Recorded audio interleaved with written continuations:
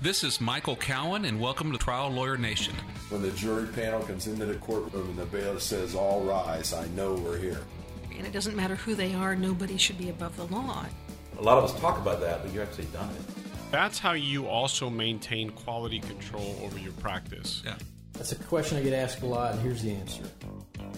Welcome to the award-winning podcast Trial Lawyer Nation, your source to win bigger verdicts, get more cases, and manage your law firm. And now, here's your host, noteworthy author, sought-after speaker, and renowned trial lawyer, Michael Cowan. Today on Trial Lawyer Nation, I have Natalie Arledge and Dylan Pearcy. Natalie and Dylan are lawyers here at our firm, and we all attended the Academy of Truck Accident Attorneys annual symposium in Nashville. And I thought it would be useful to kind of chat and see, what they learned. We have kind of three different levels of experience in trucking law and what people got out of this seminar to see if it would be useful to any of our listeners. So, how y'all doing today? Good. How are you? I'm doing all right. It's a Monday morning, but it's excellent. Yeah. Okay, so first of all, I want to go through so people kind of get where everyone's coming from, because I think we view seminars differently in what we learn depending on what we come in with. So, Natalie, what kind of trucking experience do you have, and what kind of general legal experience do you have? So I actually have a defense background. We did do some defense work with trucking cases. We did some slip and falls. So I did have a little taste of trucking on the defense side in years past. But now I've been with your firm for almost 2 years, and so I'm about 2 years in on the plaintiff side, and we do mostly trucking here. So. And how many years out of law school? I am 7 years out of law school. Okay. And Dylan? And Michael, I'm 3 years out of law school, and I also come from the defense side.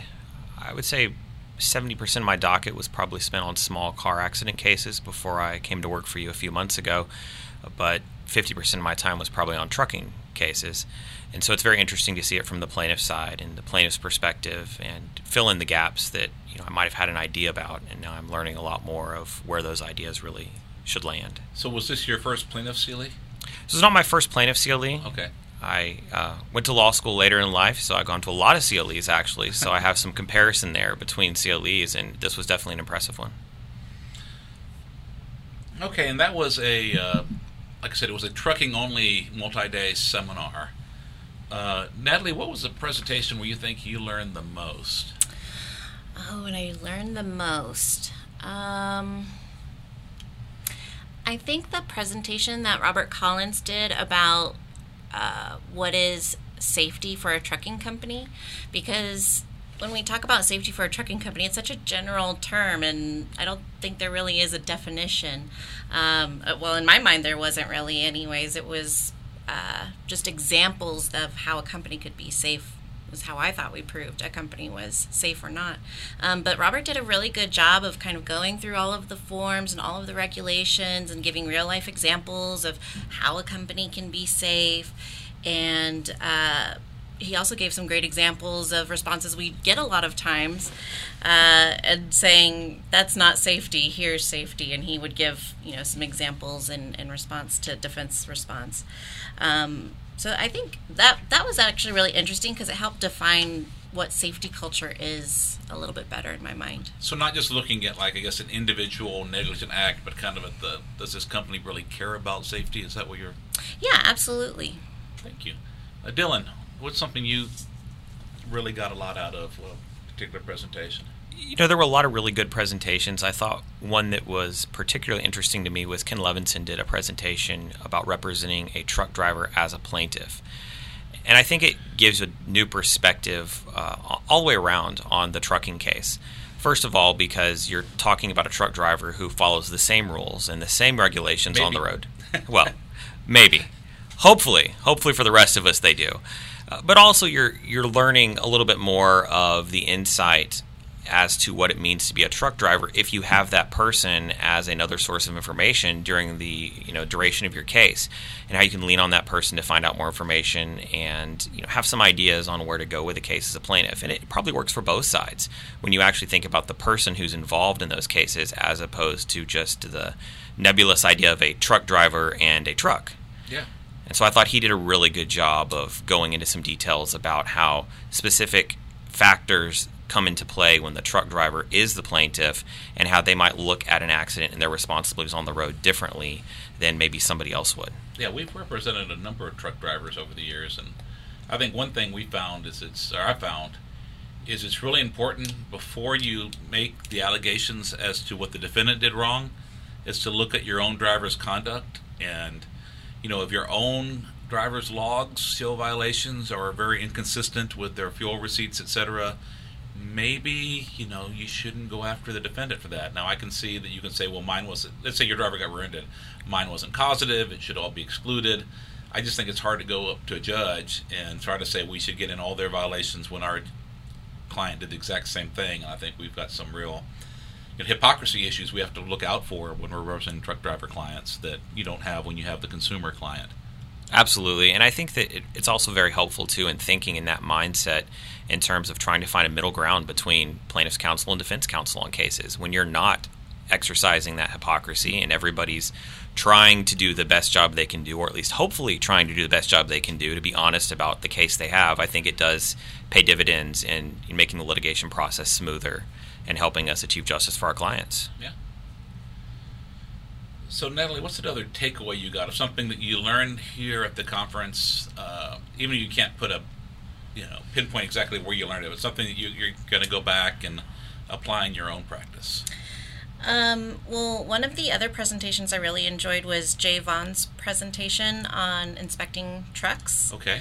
And I think my takeaway from him was that you may not know everything that you're looking at when you're at the site and looking at the truck, but it's important to be prepared and be prepared to ask questions.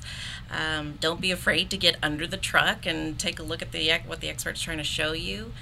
Try to get a real understanding of what's wrong with the truck, if there is anything wrong with the truck. But he was actually also just kind of entertaining. Yeah. We put on like the little suit he wears, like a jumpsuit or coveralls. Coveralls, yeah. He had his coveralls, and he showed us his bag of tricks that he takes. He had all sorts of measuring sticks and cones and flags, and it was good to hear some of the things that he would ask his experts at the site, and some of the things that he takes with him. And I think that maybe in the future I'll try to do the same. At least take something with me and have a little bit better idea of what kind of questions to ask. And even in a case where there's not necessarily anything mechanically wrong with the truck, are there any other reasons to go there and look at the truck and photograph it yourself?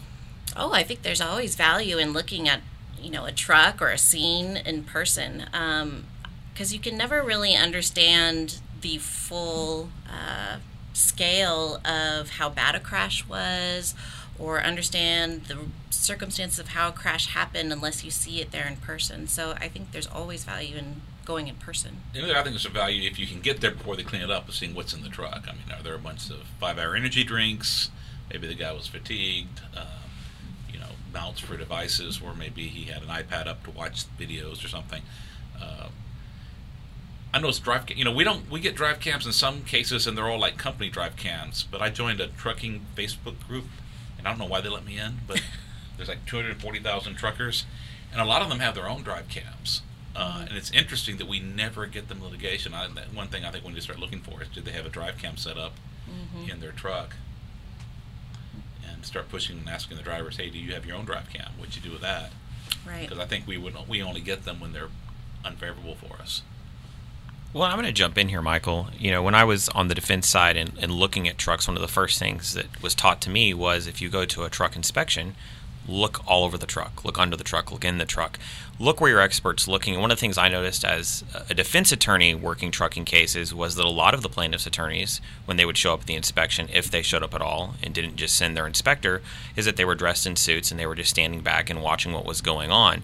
And there were definitely some defense attorneys that did the same thing too, but I think for the plaintiff side, if we're trying to tell the story of our client, we're jumping in after the first few chapters have already passed. Yeah. And so when we get to the inspection of the truck, that's our first chance to really get an idea from that point forward what that story is that we're going to tell, be it in motions or in depositions or at trial. And so if we don't take that opportunity to get on the ground and get dirty, then we're missing a real chance to bring some validity and credibility to our story down the road. I agree. And don't wear a suit to trucking inspection. That's expert tip, guys, for our listeners. Probably a good call. Yeah, I don't wear a suit unless I absolutely have to. But regardless, even if you are a suit person, truck inspections are not the place to dress up. Okay, Dylan, what's something else you got? Where was it? What's a takeaway you got that you could immediately apply it to your practice? One of the best takeaways from this particular symposium, I thought, was not only something that was presented, it was also just the topic in certain areas. And what I'm talking about is the use of technology. Okay. And it was very interesting to sit through 3 days straight with a lot of different presenters and see how different usage of technology affected the way their presentation was received by the crowd. And of course, there's always presentations at any CLE you go to about using this PowerPoint or using an Elmo, using an IPVO, using whatever the technology might be. But when you watch even other lawyers falling asleep during a presentation where someone's just lecturing and they're not using any kind of technology, they're not using images, they're not using video, versus lawyers being active and watching even at 7:30 in the morning or 8:30 in the morning when someone uses that technology, it really brings home the idea that we need to be responding to our ever-changing society and not just giving lip service to the idea of this whole trial process is now similar to a movie production process to a certain degree. And if we're going to tell a story, we have to tell a story through the medium that our audience wants to hear, or at least our audience expects to hear and expects to see. And if we have the ability to use technology, and then the courtroom obviously has the ability to receive that technology, we should definitely take advantage of it. And I think that probably pays huge dividends for our clients. And there were definitely some really good presentations on that. Michael Leeserman, who is a preeminent trucking expert here in the country, did a really good job with video and showing how he uses video not only in his trial situations but also in his demands and also in deposition and everything else. And I just think that the more people that are willing to adapt their practices to accommodate those types of technological advances, the better it will be for our clients. Yeah, because we can't keep other lawyers in the room awake when those lawyers are there to make money off of what they learn. How in the world are we going to keep a juror who doesn't really have anything to gain out of it other than, the possibility of making the world a little safer place? But in general, how are we going to keep them awake? So what are some of the things you saw in presentations that you saw keep people more engaged? Well, I think video is good. Video is obviously an important element now that we have the ability to play that back at trial. In trial settings, it obviously helps. Using depositions with video is important. Also, adding in the ability to see documents on the deposition transcript or on the deposition video, I guess would be a more proper way to word that when you're presenting it to a jury later on, is also important. I think a lot of times we do a video deposition of whoever it is, and they're looking at a document, and sometimes they might hold it up to their face, but half the time the person who watches that video deposition at trial has no idea what they were looking at unless it gets presented as an exhibit at trial. And even then, it's not quite the same as when they can watch that person looking at the piece of paper or whatever that exhibit is in real time. I think also another thing that was really good were lawyers who would package the message so that the meat of what the audience was hearing occurred very quickly. When you have to ramble on, kind of like I'm doing in this answer, but when you ramble on about something, you lose the audience. I was a journalism major in college, and you pack everything into the headline in the first paragraph. And if you do that, that's what people read, and they might get the rest of your story, but chances are they're probably tuned out. And I think that's really true at trial. The jury is listening for a few minutes, but then they're done. And so I think that technology allows us to edit what we're going to use, and if you really pay attention to how you're doing that editing process, you can really push that stuff to the front. And if you have some stuff that's maybe more damaging that you push farther down and kind of bury it a little bit in the presentation, it's probably good for you, but yet it's still ethical and it still falls within the boundaries of what we're allowed to do. And I think that the people using technology in that fashion are really doing a good job. Yeah, I learned as much from the conversations in the hallways and the breakout areas as I do from the lectures at this point in my career. And that reminds me, I was having a great conversation with a group of people, and Joe Freed was one of them, who's an incredible trucking lawyer. And he said, one of our roles is to entertain the jurors. They want to be entertained some. And I think that by incorporating video, change of pace, change of voice, exhibits, demonstratives, we can at least keep them engaged and entertained, because if we don't, they're going to tune out. And who can blame them? Mm-hmm. I actually had a juror tell me one time that he appreciated the drama of the trial. So he must have found it entertaining. But yeah, I think it keeps their interest. What they say that the spoken word is the lowest form of communication, right? So just to kind of add to what Dylan was saying, I appreciated everybody who talked about certain strategies and depositions or mediations, and then they would show the video to show how they used that strategy. I think I learned more in that style of presentation than any other, because you hear it, but then you also see it. Yeah, it's hard for me to believe that we have, and we do have some, and I'm not saying at this particular conference, but at CLE conferences in general, there are so many boring presentations. And how is it that people who speak for a living, trial lawyers, try cases, give boring presentations? I mean, we should be like watching all this incredible display of oratory and technology and visuals if that's who we really are. And I think we as lawyers that are on the speaker circuit should challenge ourselves to improve in that respect, to give a better product. Absolutely. I know Sari de la Motte has been challenging me to do a better job working with her, and I think it's helping me. But I mean, I think we all need to kind of put a little more thought into it. Now, a lot of times it's because, frankly, as a presenter, you're presenting a lot and you're putting it together last minute, but we shouldn't be doing that. Each year, the law firm of Cowan Rodriguez Peacock pays millions of dollars in co-counsel fees to attorneys nationwide on trucking, commercial motor vehicle, and product liability cases. If you have a case involving death or catastrophic injuries and would like to partner with our firm, please contact us. We would be honored to review the case in detail, discuss where we believe we can add value, and create a mutually beneficial partnership. You can reach DeLisi Friday by calling 210-941-1301 or send an email to podcast@triallawyernation.com. She will coordinate a time for Michael Cowan to speak with you in person or by phone to discuss the case in detail. And now, back to the show. And can I add, Michael, that I really actually very much enjoyed your presentation as well. Thank you. Because you have such a way to break things down simply. And you used pictures and a PowerPoint to keep our attention, but when you're explaining things, the way you explain them, it makes it so simple and easy to understand, and so it's much easier to tune in to somebody who presents that way. So I appreciated that. Well, thank you. I actually worked with Sari de la Motte because I'm working with her in general. She's been a guest on the podcast and was a speaker at the seminar. And I was supposed to work with her on something, and I didn't have a trial coming up, so I actually worked on my presentation. And I took it as a challenge because I had a really boring topic. Mine was on protective orders and confidentiality and discovery and settlement, which is, can be a real snoozer. And so the challenge was, how do you make this something, how do you communicate the importance, because it's a very important topic. And so how do you charge people up that they need to go fight against these things, that it is important to them, and at the same time making a fairly dull legal subject entertaining. And so that was my challenge for the day. And I think by using nonverbal communication and voice inflection, but also by incorporating video, showing how I did it, incorporating images. I actually had some sound effects in the PowerPoint. I try to make it less boring. Aside from your own presentation,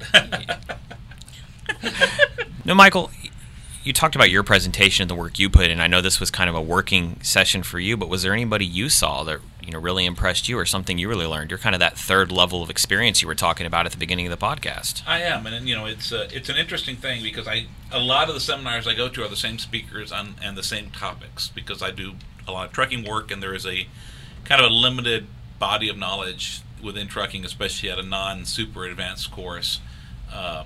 But I always think if I get 2 or 3 takeaways, it was worth doing. And so I will say that Pete Kestner, and it was the second time I heard him give the talk, and I knew I caught something and didn't write it down quickly enough the first time, and I got it the second, which was on how certain check boxes on the bill of lading showed who was paying for it, for the shipment, whether there was a broker, who was going to be the one communicating with the trucking carrier, whether the trucker was hired directly.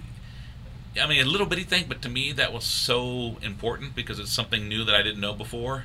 Rena Leeserman, anytime I can hear her speak, she's brilliant. And since I'm getting ready to do another truck broker case, and she gave an update on the law on broker and shipper cases, to me that was just a really valuable thing to have, because it saved me literally tens of hours of legal research myself by hearing her do it for me. I always love to hear Mike Leeserman and Joe Freed. Just people who really inspire me to go take that next level. Andy Young, not just because of and I'm hoping to get him on the podcast. We're working on our scheduling issues, but Andy's a lawyer out of Ohio, but he's not just like a lawyer to make money. He is truly passionate. He's spends time lobbying the legislature, trying to change the laws to make the roads safer. He actually drives a truck because he builds race cars, and then drives the race car to the track so other people can race it. He just really is a true believer, and it's just inspiring to hear him and to be around him. A bunch of other people who are my friends, so I don't want to leave anybody out. But I mean, just right off the top of my head, those are a few that really worked for me. I don't remember who it was, but somebody gave a presentation about the bona fide agent. And it's one of those regulations that we probably look at almost every day and never really think about. But however they explained it really stuck with me and made sense. And I went back and looked at all my cases and wanted to see if I could find a bona fide agent. And that is, when is someone acting as an agent for someone else so that the principal is liable? I mean, it's really... And the reason for our listeners, the reason that becomes important is in trucking cases, a lot of times we have massive damages, and we have a little mom and pop company, or now with, we're having something like Spirit Risk Retention Group went into insolvency, and because they're a risk retention group, not an insurance company, there's no state guarantee fund. So for those cases, if the trucking company is the only target, there's no coverage, and most of those companies have no assets. And so, looking for, well, was it another motor carrier that was really hiring them to do it? Was it a broker that was really hiring them to do it, but they had a principal-agent relationship legally under the regulations? That becomes huge because then you got another source of recovery. Well, and I know, Michael, you and I have a case we're working on together where we have, one of those situations. And I think that this conference was really good for just hearing other people that have problems and have issues and getting a chance to find out, maybe not even experienced attorneys, maybe inexperienced attorneys, people who've never even handled a trucking case that just want someone to talk to. And so I know a lot of people will look at something like an annual symposium for the Academy of Truck Accident Attorneys and think, well, I maybe have 2 trucking cases. Why would that benefit me? But there's a lot of benefit there. And I was involved in multiple conversation groups with people that I was meeting for the very first time where all they wanted was somebody to bounce an idea off of. There's so many attorneys that even if they're working in a large office, they're still kind of a lone wolf within their office trying to do their work. They maybe have a legal assistant and a partner they get to talk to on occasion, and they just need some advice.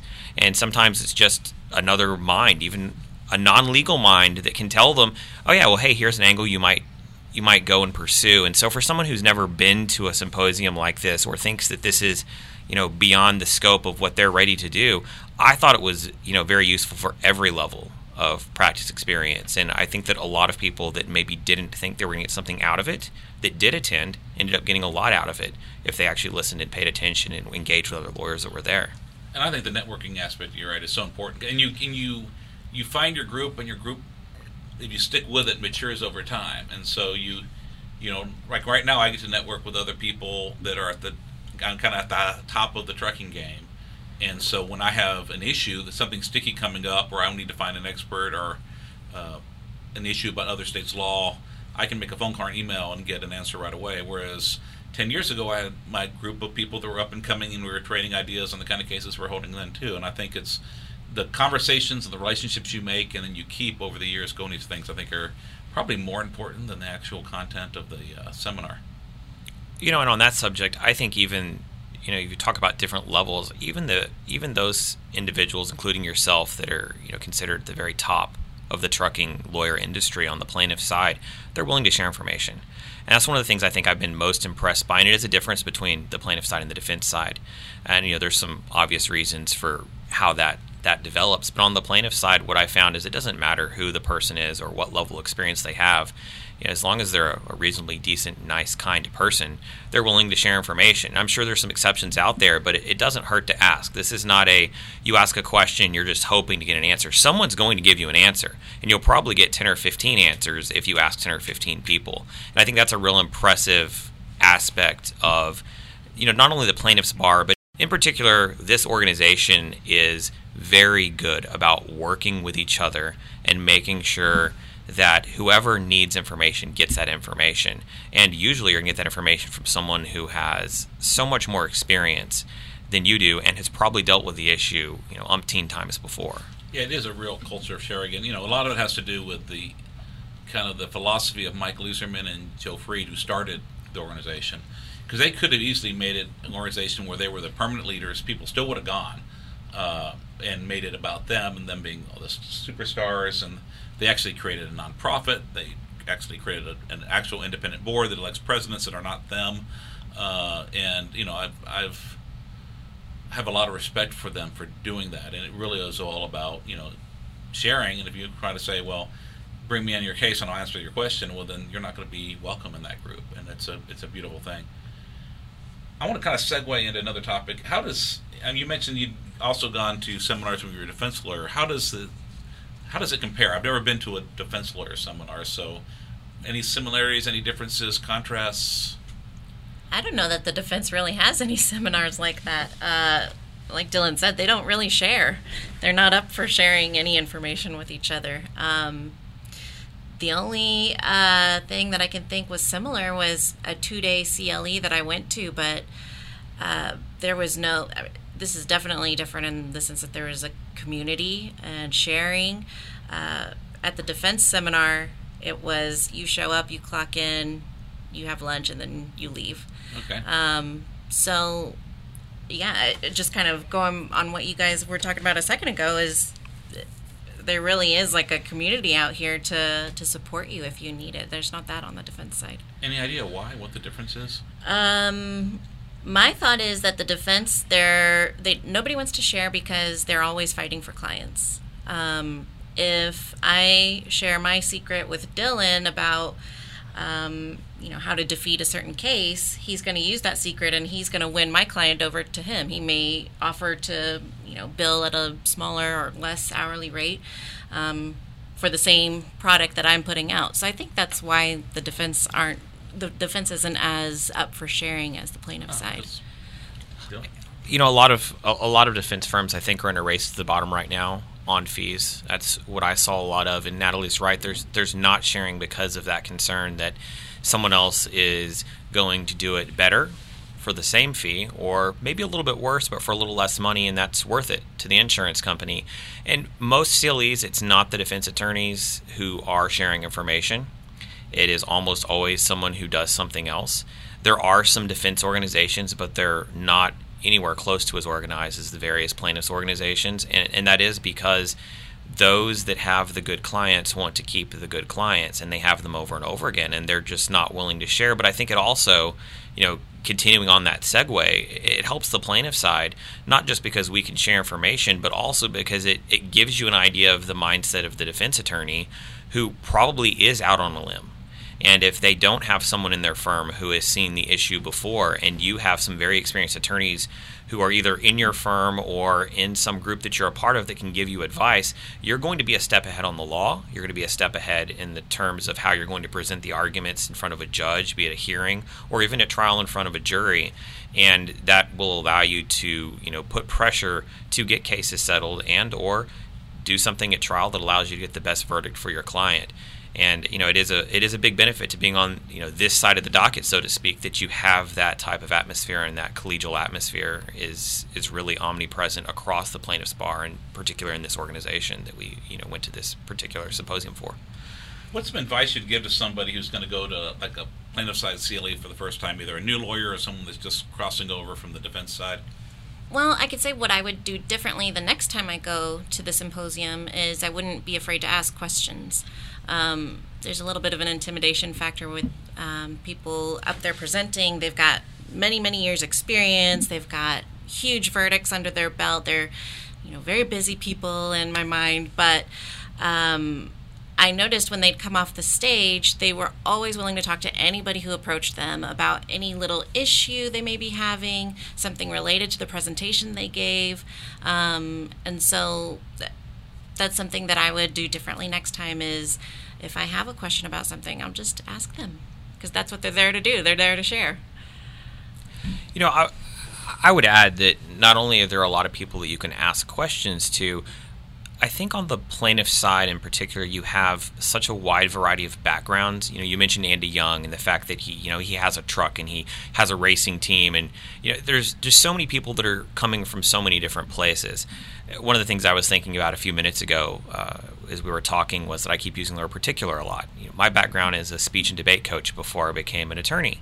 And so oftentimes I will find myself correcting myself in, word usage and hand motions and things like that, Sorry de la Motte type, speaking refinements. And I think that on the plaintiff side, because everyone is willing to share, you can probably find somebody who has some experience in some area that maybe isn't just how do you handle this particular case, that can give you some advice, or who can sit down with you and be willing to spend some time. How does my opening sound? How does my closing sound? And so when you go to these symposiums, or really any CLE, and you're a plaintiff's lawyer, and you get the chance to talk to other plaintiff's lawyers who, I think we all go on to the plaintiff side of the bar with the idea that we're going to help somebody. There are obviously other reasons too that come into play, but for the most part, we have a goal to make life better for our clients, or at least try to get them as close to back to the location they were, the place they were before whatever it was happened to them happened. And so I think that general internal drive is one of trying to help, of trying to do good. And when you have those sorts of people all working together and you're willing to go talk to those people, you'll find out that there are lots of different ways they can help you. They go well beyond just the obvious, they have experience with a bona fide agent, or they have experience with an 18-wheeler case. And so I think someone going for the first time, you talked about it earlier, talk to people, network, and find out what might be able to help you in your practice and help your clients, and also what might you be willing to give, or might you be able to assist someone that maybe has a lot more experience but doesn't have experience in your particular area or your particular background. And I think that's one of the beauties of this particular side of the bar. Yeah, the only thing I'd add, just definitely go to the social events, talk to people in the hallway. Those of us that speak, we love it. We love people to come and talk to us. We love people to come ask us questions. That's part of why we go there. We want to network, but two, it feels good. I mean, it's neat to have people come up to you and you feel like a D-list celebrity or something. We all. So I would definitely do, and follow up. Follow up by email. Try to create relationships, because there's just nothing like having, someone more experienced mentor you, especially if you're not at a firm where you have someone to do that, or even at our firm. And there's 8 of us, but we're all so busy we don't spend the time I wish we could helping each other and kind of kicking ideas around with each other, because we're all out of the office doing depositions and hearings. So that's just the way life is when we're all busy. So having those other people to talk to is really helpful. Bouncing ideas seems to really help. You talked about going to the social events. I think also it gives us a chance to meet with all the people that are sponsoring these, the exhibitors, the people that are helping us in the background to be plaintiffs' lawyers. And sometimes you might meet somebody that you have never talked to before or seen their marketing materials before, because maybe their marketing presence isn't great, and you find out, wow, that would be a really good person to use in future cases. And you also get a chance to screen these people without paying tens of thousands of dollars to have them work on a case for you, and find out that the work they're doing maybe isn't the work you want. And a lot of times it's those social events at these symposiums, at these CLEs, where you do get the chance to talk to these individuals and find out what they're really all about. And I think that's really helpful, too, on both sides. Yeah, absolutely. You find out all kinds of neat things and get neat. That's where I came up with a lot of our graphics ideas, because I'd go walk around the exhibit halls and see what other vendors are out there doing, and you get some ideas on what you can do. And then on experts, just, part of it, if they annoy you having a conversation down the hallway, they're probably going to annoy a juror. I'm kidding. Okay, Natalie and Dylan, thank you so much. Hopefully we'll have you guys on for another episode, but thanks for sharing your experiences. I just thought it would be useful to have, people here from different levels of experience, because we have all kinds of different levels and in our audience, I'm finding out from talking to people. So thank you all for tuning in today on Trial Lawyer Nation.